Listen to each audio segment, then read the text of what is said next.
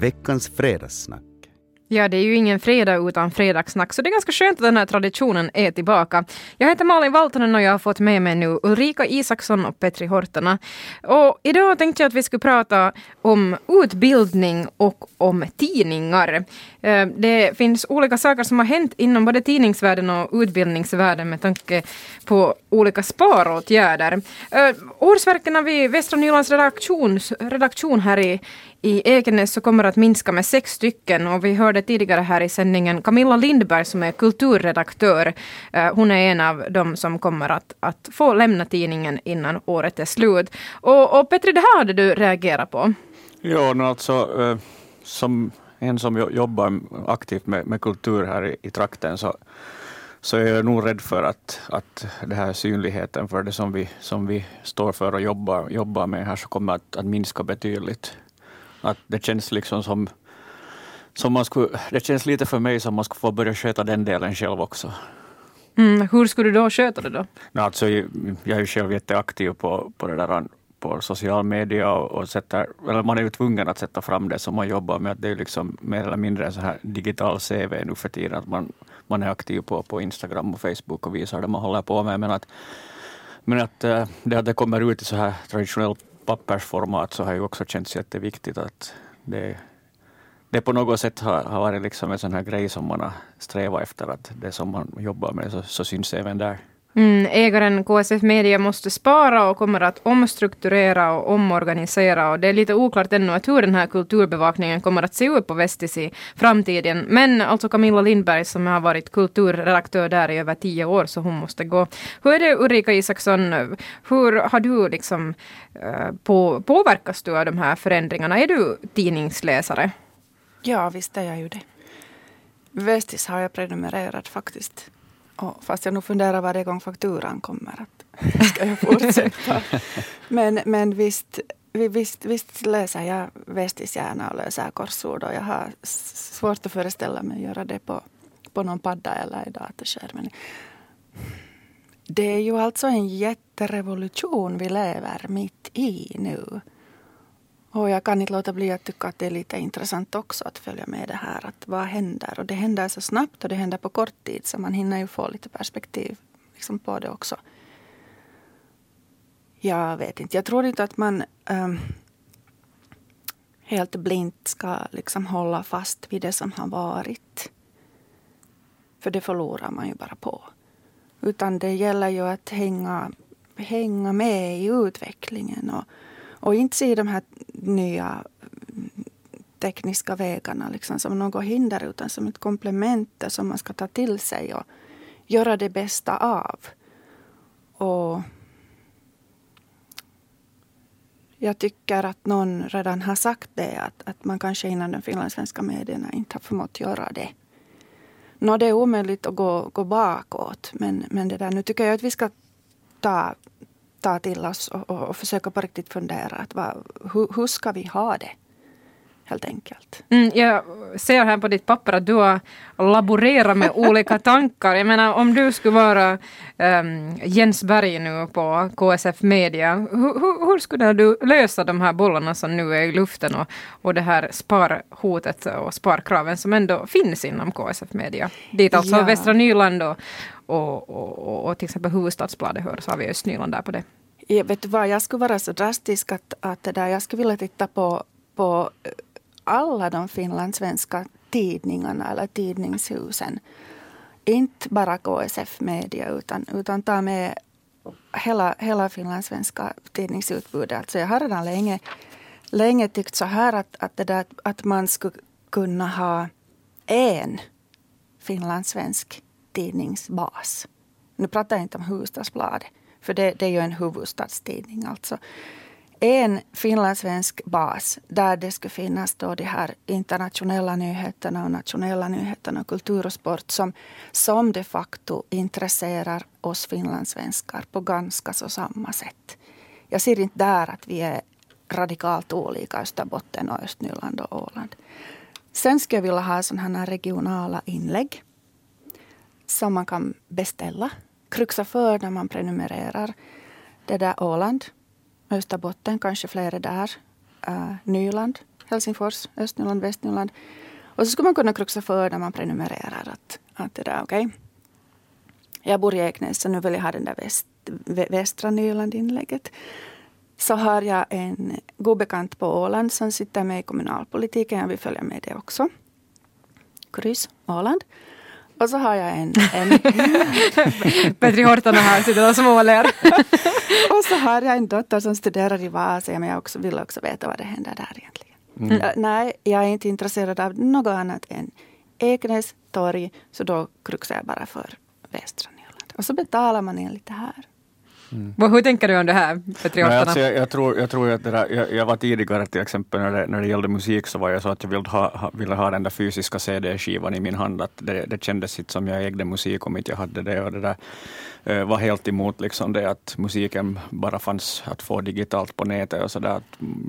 Att det försvann helt enkelt. Så kanske tänker lite lika med tidningarna att man faktiskt vill ha den här fysiska pappersgrejen i sin hand. Men jag tror nog det är så här internationell trend nog att tidningarna mer eller mindre kommer att flyttas till nätet helt och hållet. Att det där, tyvärr så känns det nog lite som papperstidningarnas tid börjar närma sig sitt slut. För att det är ganska dyrt att producera en papperstidning och det där. Och det där. Människor mer eller mindre läser nog sina nyheter ganska mycket på nätet nu för tiden. Att det där. Och jag tror att det skulle kunna vara en sån här lösning inom det här att följa liksom det här lokala. Att man skulle flytta den delen till nätet. Att då får man kanske den hållt i liv för att nu känns det ju lite som man skulle ta koll på den helt och hållet, den här lokalbevakningen. Att det tycker jag är en dålig lösning. Att istället skulle man flytta det helt till nätet liksom, och få det hållas kvar på det sättet. Tanken är ju att Västra Nyland i framtiden ska komma 2 gånger i veckan i postlådan och sen ska det finnas en nyhetsbevakning då 7 dagar i veckan på webben, men som sagt med färre journalister som gör arbete än idag. Det är alltså 6 årsverken som man skalar bort från redaktionen där på Genvägen. Och nu har det ju börjat surra de här tankarna på en ny tidning, en ny västnyländsk tidning. Nya Västis kanske man kan kalla den. Det uppstod ju en sån här nya Östis i Östnyland efter att Lovisa Neidens tidning där Östra Nyland lades ner här tidigare. Och den fungerar bra, men den utkommer också liksom inte som en 5 dagar i veckan tidning som kommentarer på webben hemskt mycket har pratat om att vi skulle vilja ha en tidning 5 dagar i veckan. Men hur är det för er då? Om det skulle presenteras nu, det stiger fram folk, för än finns det inte någon som säger att det är jag som står bakom det här. Men säg att det kommer någon sån och det blir en nya Västis. Är ni de första som skriver upp er som prenumeranter på den här papperstidningen i så fall? Alltså om de får sån här brinnande eldsjäl bakom det, att det liksom faktiskt att det ska vara mycket innehåll och den ska kännas så modern tycker jag. Det ska finnas sån här vill ha-faktor i den där tidningen. Att om man hittar den på, när man kan göra till läkaren, hittar den där på bordet och märker att hej, att det här ser ju bra ut. Det finns sån där att den här vill jag faktiskt ha. Då står jag i kö för att beställa den här. Men att Hur är det med dig Ulrika? Kommer du att i så fall hoppa på tåget om man säger så? Ja, jag vill ju stödja på allt sätt. Men det där, nu har jag inte sett den här Östis så jag kan inte på det sättet uttala mig. Men det där, oj.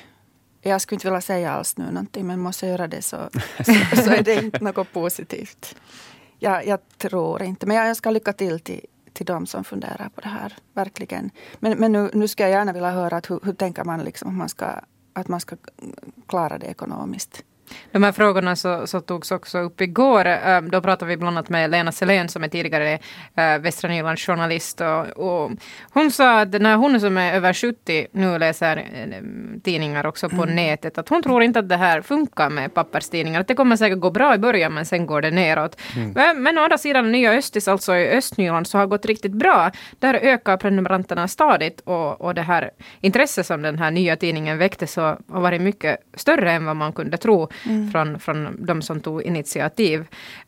Men finns det då rum för en till tidning? Vi har ju ändå, på finska har vi ju Länsi-Uusimaa som också täcker till viss del också Raseborg och det här håller fast basen är i Lojo. Vi har Etelä-Uusimaa på finska. Och sen har vi då Västis 2 gånger i veckan för att inte tala om då Hangö-tidningen i Hangö. Och så har vi all rapportering som vi kan hitta på nätet. Finns det liksom utrymme för fler? Se inte på mig. Jag är bara negativ. Man får vara negativ också. Det är nära på omöjligt att säga det här skedet. Det är ju helt fast i hur den här 2 dagar i veckan västisen kommer att se ut.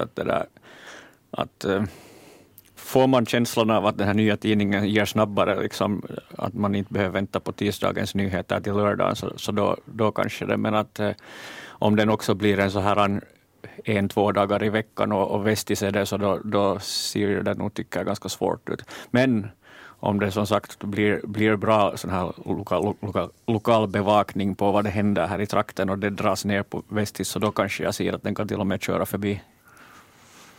Så känns det.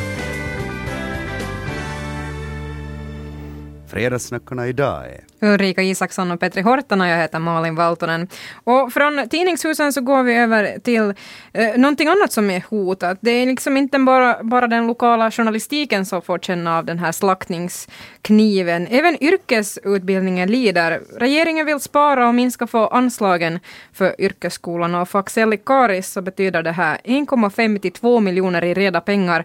Och rektorn där, Lena Johansson, så hon vet inte riktigt varifrån man ska ta de här pengarna. Smärtgränsen är redan nådd. Och Ulrika, du jobbar ju på yrkeshögskolan Novia i Ekenäs. Hur känner du det här? Det berör inte nu yrkeshögskolan, men ändå utbildning som utbildning. Ja, alltså stillastående är det ju inte hos oss heller, precis. Det tycks ju vara verkligen tidens melodi nu, att det är utbildningen som staten vill åt. Och nu undrar jag liksom att är det faktiskt att jag fattar inte. Jag menar, vi har ju ett fint rykte tills vidare i Finland alltså med utbildningen, men jag undrar vart det är på väg. Jag har förstått att det där man är mån om att i spartider som det är, att det där snabbt få ut unga människor i arbetslivet så att de kan börja betala skatt och det där inte kosta utan istället hämta in pengar. Om man vill åt yrkesutbildningen nu så förstår jag inte alls vad det är frågan om. Man tänker hur, alltså det direkt efter 9:an, så om du går till yrkesutbildningen så är du klar inom 2-3 år och har ett yrke och du är ute i arbetslivet och börjar betala skatt. Det här vill man åt. Nu ska man minska på det här och jag förstår ingenting. Är utbildningen lite en helig ko för dig? Sådär? Det får man inte röra när det kommer till sparkrav. Man ska absolut röra det. Där det finns bra motiveringar. Där det finns luft. Där det finns möjlighet att effektivera. Man ska absolut tänka vad behövs i samhället. Och så ska man rätta sig efter det. För det är för samhället vi utbildar folk. Det är ingen helig ko. Men att riva ner någonting som är grunden, basen i vårt samhälle och som vi internationellt är kända för i Finland. Jag vill inte vara med. Ja, och sen det finns jättestor risk att man vad heter det, när man sparar så här hårt som man håller på så det drar direkt ner på kvaliteten, för att det där.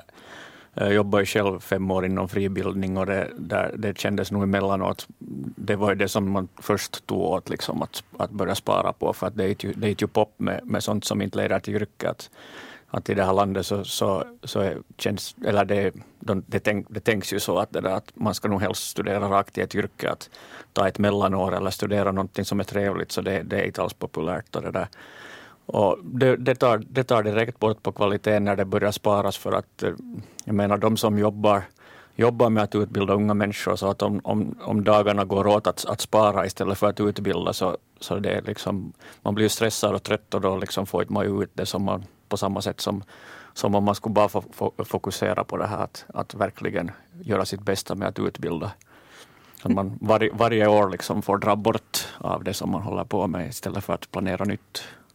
Fredagssnacket börjar lida mot sitt slut, men jag tänkte ännu fråga som en avslutande fråga av er, Ulrika Isaksson och Petri Hortana, att nu har vi pratat om sparåtgärder inom KSF Media som då syns i hos tidningsredaktionen Västra Nyland och också regeringen som sparar. Kan vi spara ihjäl oss?